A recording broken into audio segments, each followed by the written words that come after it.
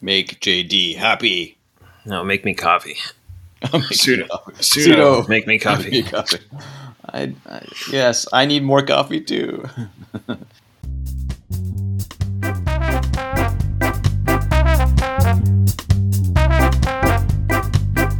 Welcome to the Mac DevOps YVR podcast. This podcast is about the Mac DevOps YVR conference in beautiful Vancouver, British Columbia. We interview guests and discuss topics around managing Macs using open source software products inspired by DevOps. Our goal is to encourage developers and IT to work together to solve problems for our community. For more information, see our website, mdoyvr.com.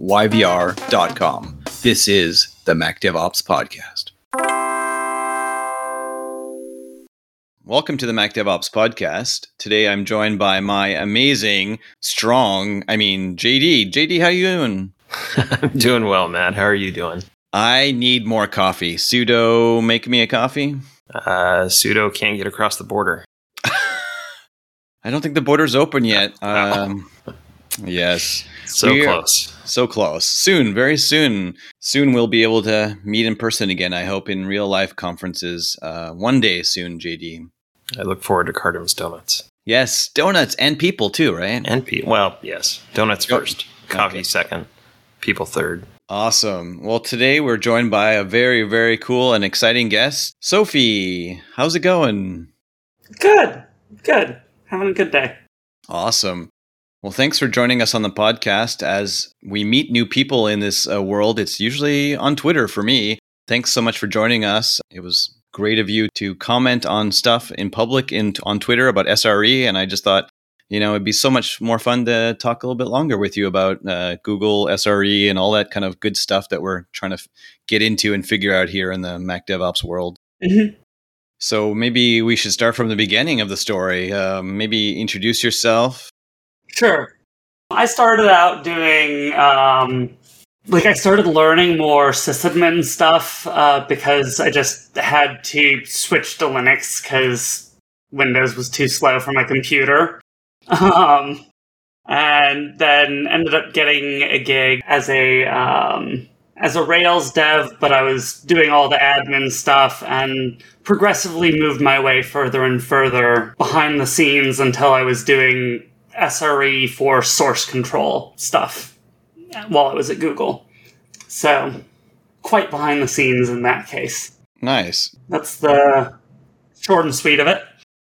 So you were saying Rails, so you were in the exciting wave of Ruby on Rails and that whole scene?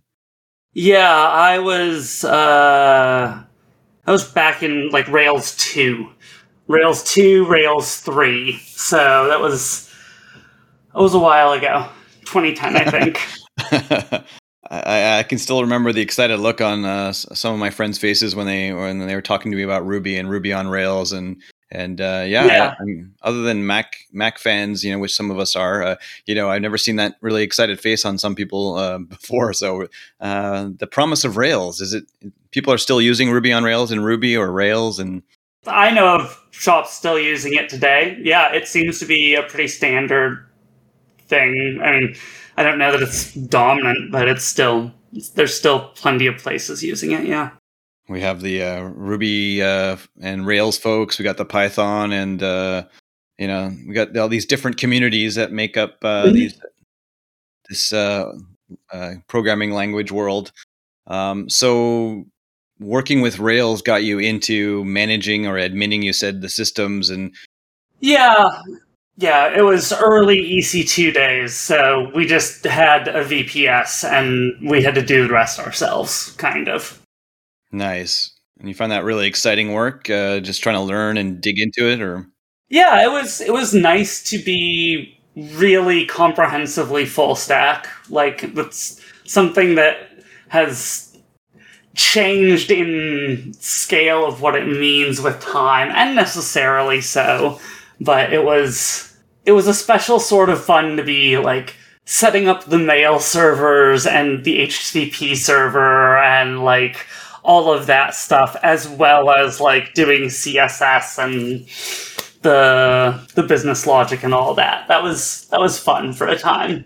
Yeah, you mentioned mail server. That can be fun and exciting, and also nerve-wracking and stressful. Yes. We didn't have to do the full outbound because SendGrid was around at that point. So nice. Yeah, but there was still a lot of nerve-wrackingness around it. Yes. And so, were a lot of people dependent on the services that you were running at that time, or did that grow? At that point, it was something like 30,000 monthly active. That was for Extra Math, which is a times table, arithmetic, etc. practice app for elementary school students. Nothing like the stress of actual users using the product when services. Did they ever go down? We didn't have too many bad outage problems. No, it was a relatively simple app. Like that was first thing I was running. Yeah, there wasn't a lot in the way of reliability concern, except in so much as like high latency becomes unavailability. We did have latency issues that we had to consider. And I don't know if we'd actually made it out to talk to users, which is really the right way to do it. Maybe we would have found that our experience wasn't actually acceptable, but from what we could observe on the server side, it was decent seeming.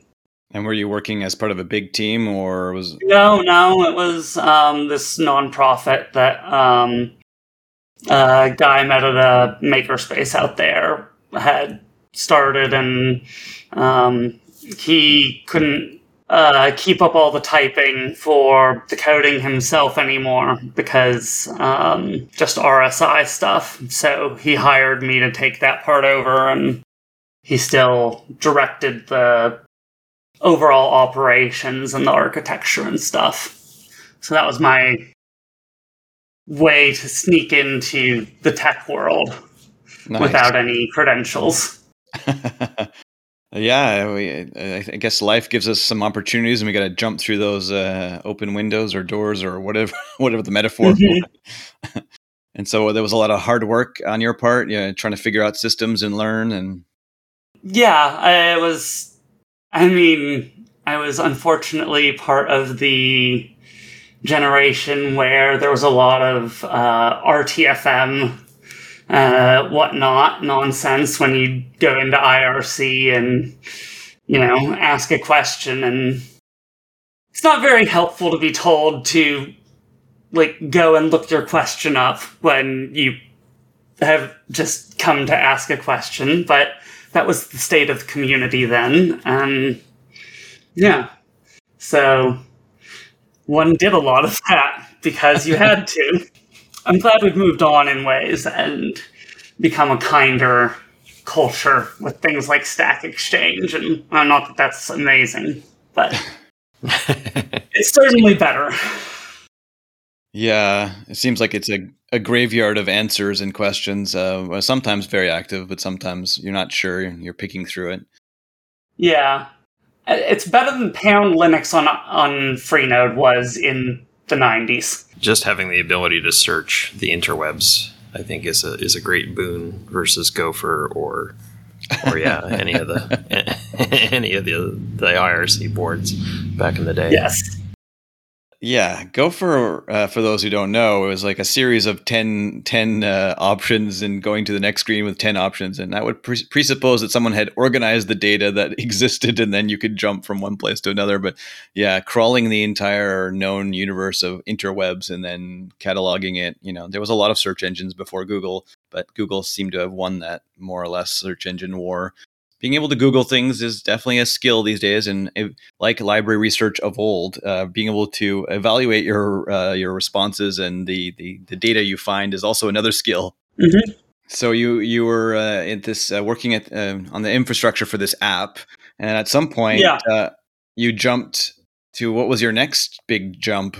Oh well, the next few weren't really so they weren't so big one at a time. So let's see. The next place was just, we did telecom-based advertising stuff, which is really confusing to describe the business model of. So let's not get into it.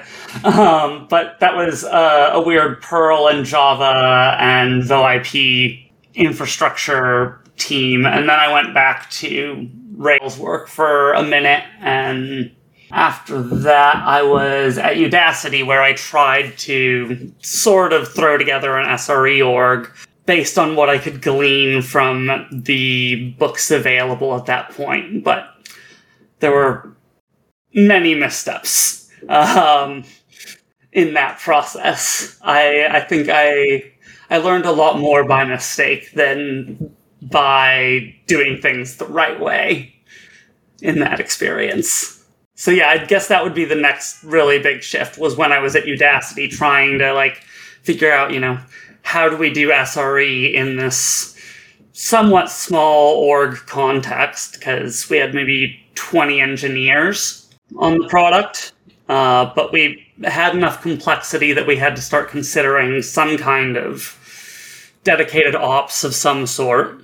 And I'd seen how older school ops approaches really burnt people out and whatnot, and I didn't want to just do that exactly. Yeah, so I guess that was the next big shift. Yeah. So what were you hoping that SRE, or the change from old ops to new ops, would do for your company, the company at the time? Like, what were you hoping to change? Like the way people were sharing their jobs, or the way that the whole team worked, or what did you see?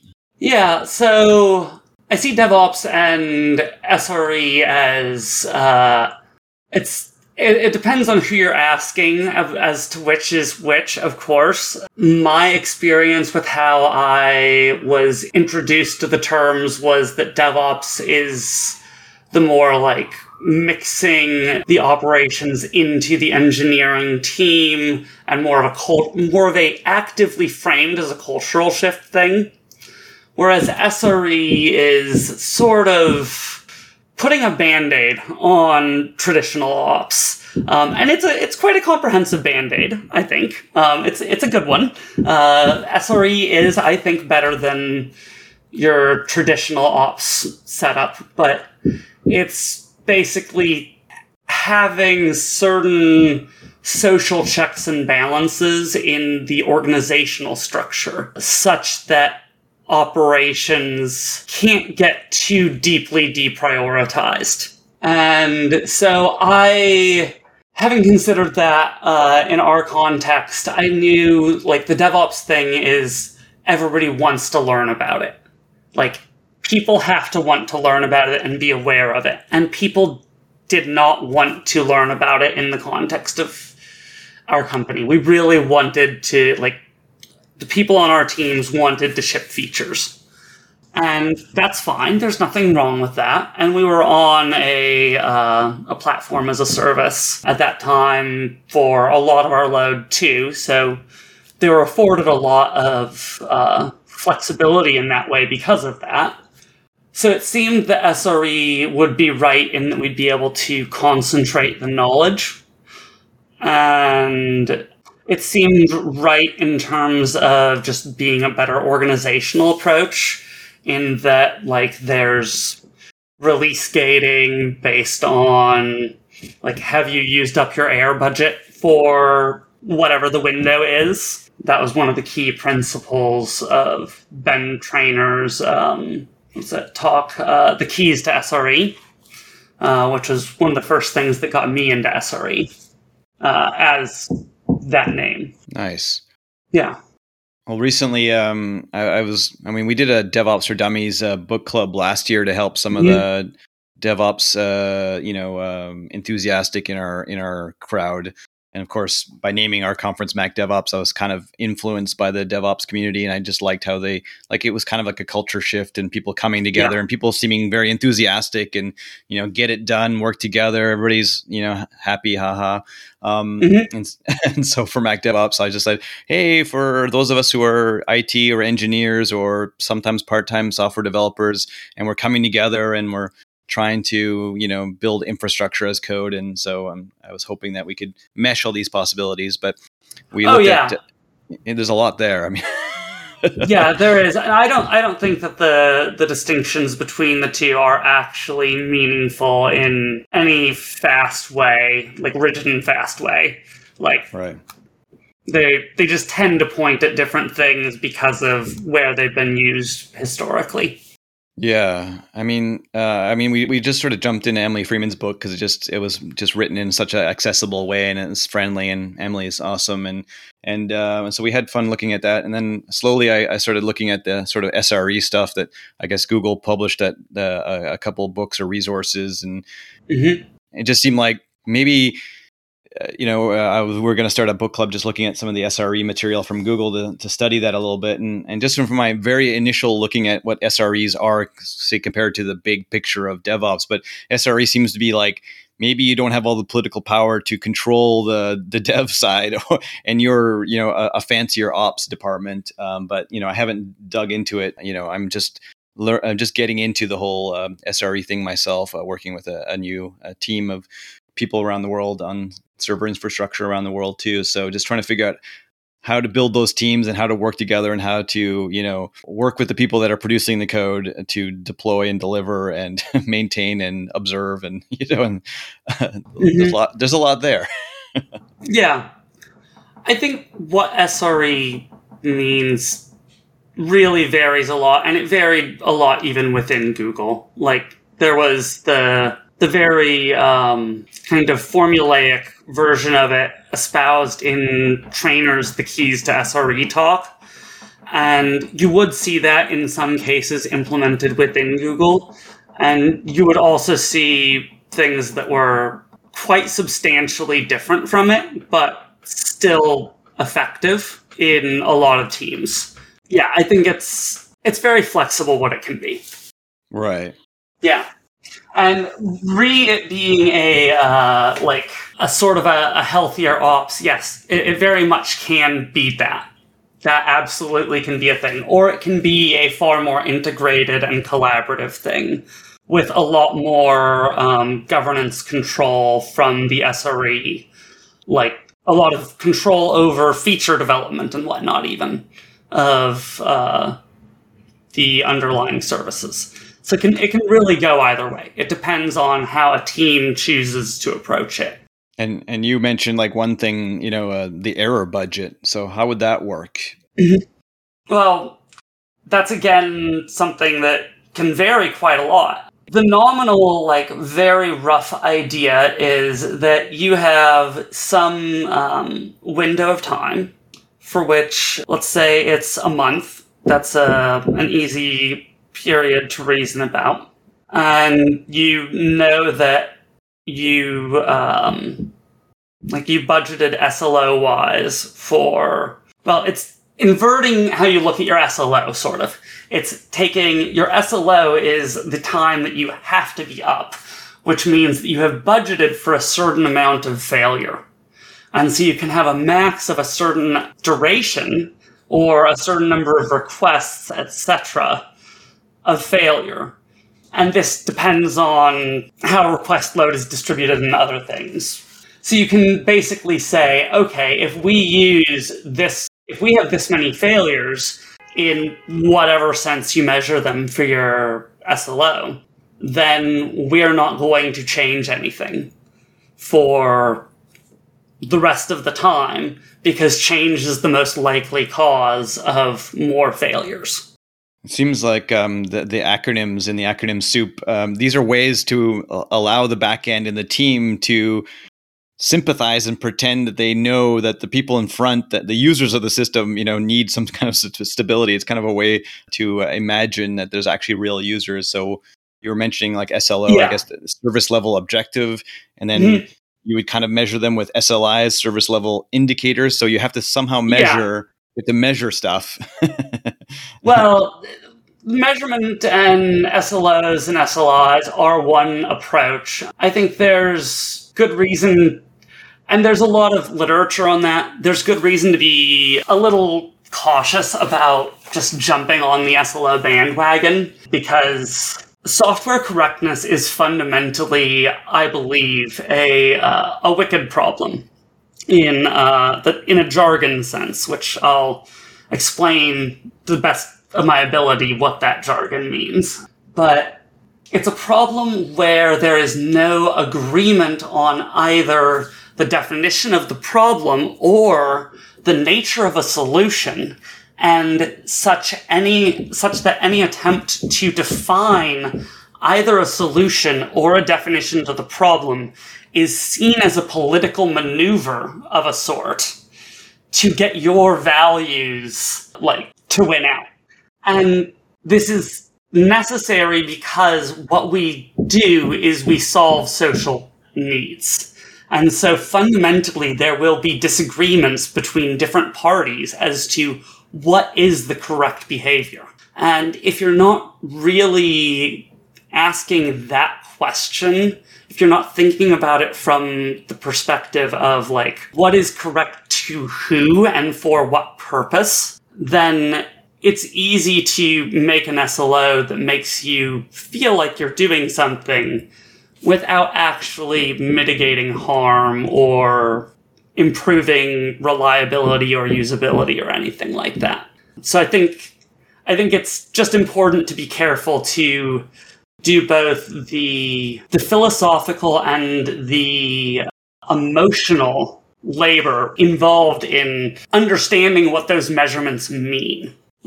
What pain does it mean to whom, or why does this kind of failure matter? What is the value we assign to that, and for what ethical reason, etc. Yeah. Listeners in podcast land can't see, but I'm nodding my head and I'm just this is very, very important stuff to discuss amongst our teams and amongst the different organizations. And keeping, your app or your server and your services up is important, but we have to also not do harm to the people keeping the services running. How do we keep our SREs, our IT people, our people happy and healthy and alive? Yeah, secondary trauma is very, very real. From keeping the systems alive. Yes. But also just you have to talk to the actual end users as well. And there is good research on this. The name of the book, Nicole Forsgren is the author. I remember primarily. There's a couple other big names involved in that book too, but I can't remember who they are off the top of my head. But there's work that has been done on basically taking a sort of organizational psychology approach to how do we do operations well.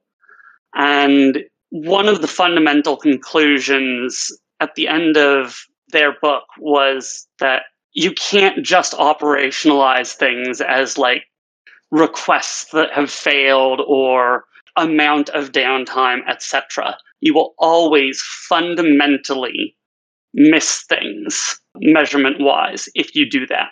You have to do end user survey. And I would generalize that to say that it can't just be end user survey, but everyone who's involved along various parts of the process.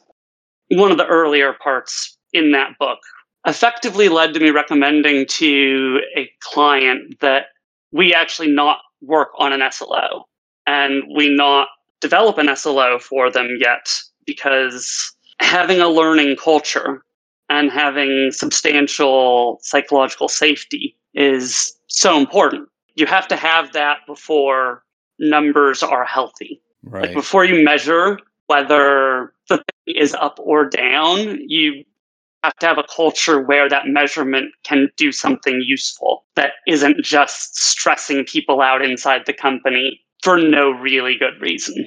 It's not often talked about, the emotional, physical toil of the workers, the tech workers in this case, behind the scenes, keeping servers and services up. And we hear about pager duty as a service, but also kind of as a harm done to people if you're getting paged at all times, or if you're on call for a long time responsible, and that can be very nerve-wracking and stressful. Just receiving a notification is stressful and makes all levels.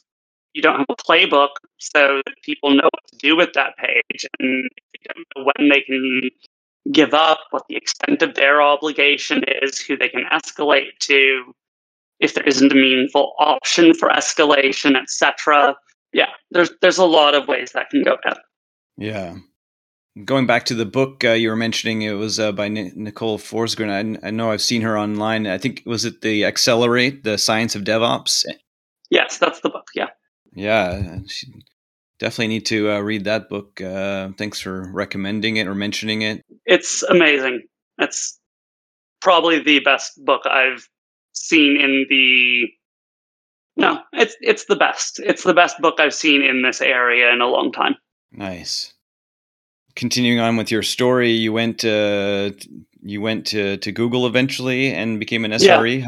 How was that different than your other places that you worked? Well, I mean, I was joining an established ops org, like Google invented SRE. It was all very, very much easier in a lot of ways.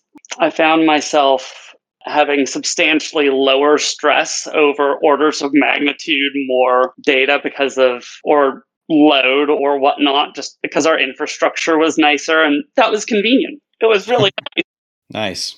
But then also the nature of the work changes. So like one thing I noted with at least the first half of my time at Google is I just really didn't code. A lot of it was design docs and meetings and whatnot. And it was very interesting high level thinking, but there was a lot less coding than I thought there would be. And that varies team to team and SRE to SRE and whatnot, but that was my experience for the first half. The second half, I was on an SRE product team, so it was all coding regardless. It was interesting to get to talk with other people about things on a more conceptual level who had also considered them on a conceptual level, like being part of working groups and things. Nice. It gave me a lot of chance to like deepen my thinking about a lot of this stuff. And there was a community. There was a lot of people that were... Yeah, there was substantial community. I mean, just for the org I was in, I don't know, probably it was definitely tens of SREs. I don't think we were maybe across sites we were 100, but yeah. So there were a lot of different people to rely on and learn from, and you didn't have to be on call all the time. You didn't have to worry about that kind of stuff. So that was nice. I got to relax and focus on lower level, like how to do the work better rather than just being burnt out by it all the time. Nice. Yeah. Is there anything you think that other orgs or small shops or smaller places other than Google size can learn from SRE or DevOps? Or there's a lot, but I think it's not what anyone wants to think. The big thing you can learn from SRE generally is like if you're small, you don't need it. Like you just don't. Like the SRE model is basically conditioned on the idea of multiple sites and a follow the sun rotation. So if you're thinking less than like 10 to 20 people, you're probably not actually thinking SRE in terms of just how that model has typically been instituted at other places. But that doesn't mean that there's not things to learn from it. SRE is in one way about building Slack in. I'm not just selflessly interested. I'm selfishly interested in how to get teams across the world to work together across time zones. Mm-hmm. That's new for me, and working together. And you can't talk to people face to face. You can't always talk to people in the same time zone because your time zones are not really overlapping. So you have to use Slack and documentation and a combination of best practices. Yeah, it's an art and a science. And when I said Slack, I meant building Slack in. I meant building like you need to have extra space in the day. Oh, yes. I don't mean the chat service. The actual tool. Yeah. What? I do not mean that. No. I mean, that's fine. You can use it. I'm not endorsing or disendorsing there. I'm just saying that, so one of the key ideas of one of the keys in the keys to SRE is that you can only have one incident you respond to in a day, because once you've gotten a page, it will take you about the rest of the day to do the root cause analysis and fix it. So that's the kind of thing I would try to learn from, is that if you try to just put out the current fire, you will end up in a bad spot. But the more you can do root cause fixes and root cause analysis, the more things work. Right. And the more you can overskill or oversimplify. And by overskill, I mean have more than enough people aware of how to do a thing. And oversimplify, just, make your processes or architecture simpler, then the easier it is to get these things kind of for free. Gotcha. Definitely some good takeaways from this. I really appreciate you sharing some of your hard-won knowledge and experience with us. Mm-hmm. Yeah, no problem. How are you doing these days? Are you a reformed SRE? Are you a recovering DevOps? Are you what's keeping you busy or making you happy? Or I'm just trying to figure out what is. So I'm really interested in infrastructure work. I care about it deeply, mostly because I feel like it can be better and it can serve humans better, and why shouldn't it? Really, it's that simple. And so I'm thinking about how I can still keep that focus and feel happy about the way I'm doing my work. I don't feel that the SRE model is the way I want to be working anymore. I don't think that, not there's anything wrong with DevOps as a movement. It's that's too aligned with typical employment. So I'm figuring out how do I do infrastructure in a new way that feels comfy to me, because I'm just not happy with the way we've structured our infrastructure as a society. It's too centralized and too proprietary. And you mean sort of like an extension of the software is code and we're all shoving everything into Amazon or Google or and then we're locked into a certain vendor's cloud, or or not so specific, but you're thinking bigger picture. I mean some of that. For sure.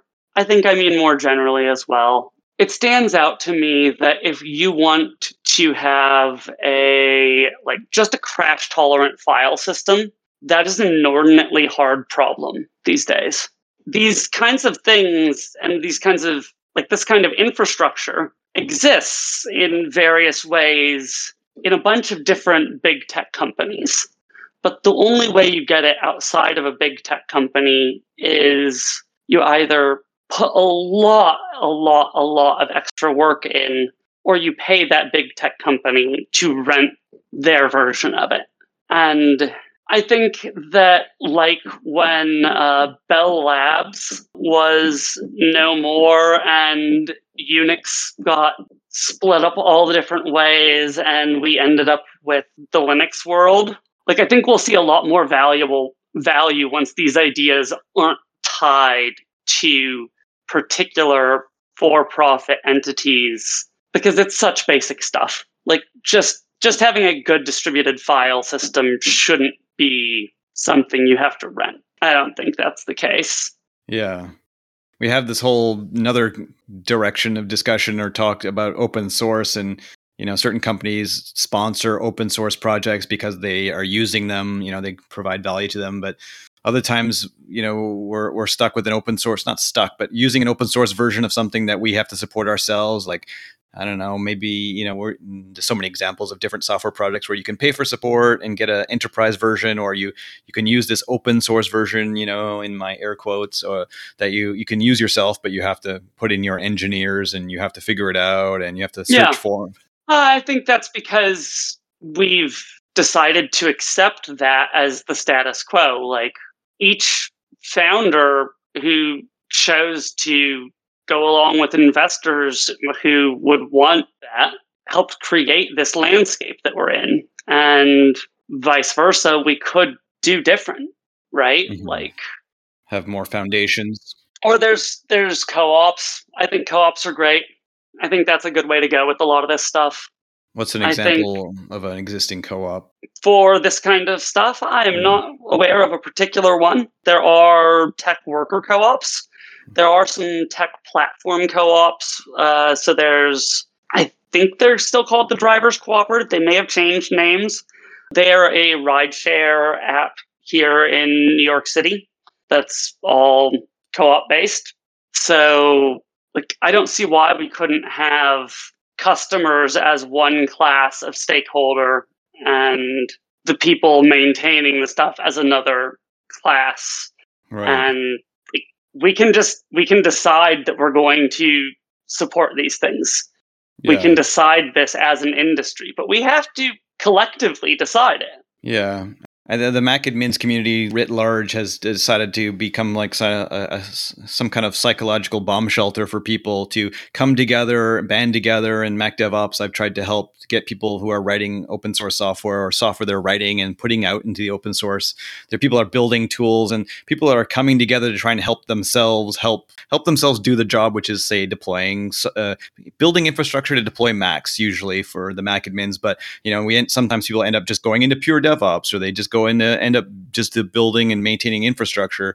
And so, like you said, we can build the community we want. We just have to really want it and try. And I think we can build better models. I mean, that's why we do Mac DevOps, and other people have other conferences and try to get people in the community to come together. And we can't lose hope, and we can't just abdicate to all these big companies.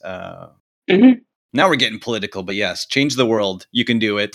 We can be a part of this change. This is, we could talk forever, and I don't want to take a whole day, Sophie. This is awesome. I love you sharing your thoughts on this. Yeah, no problem.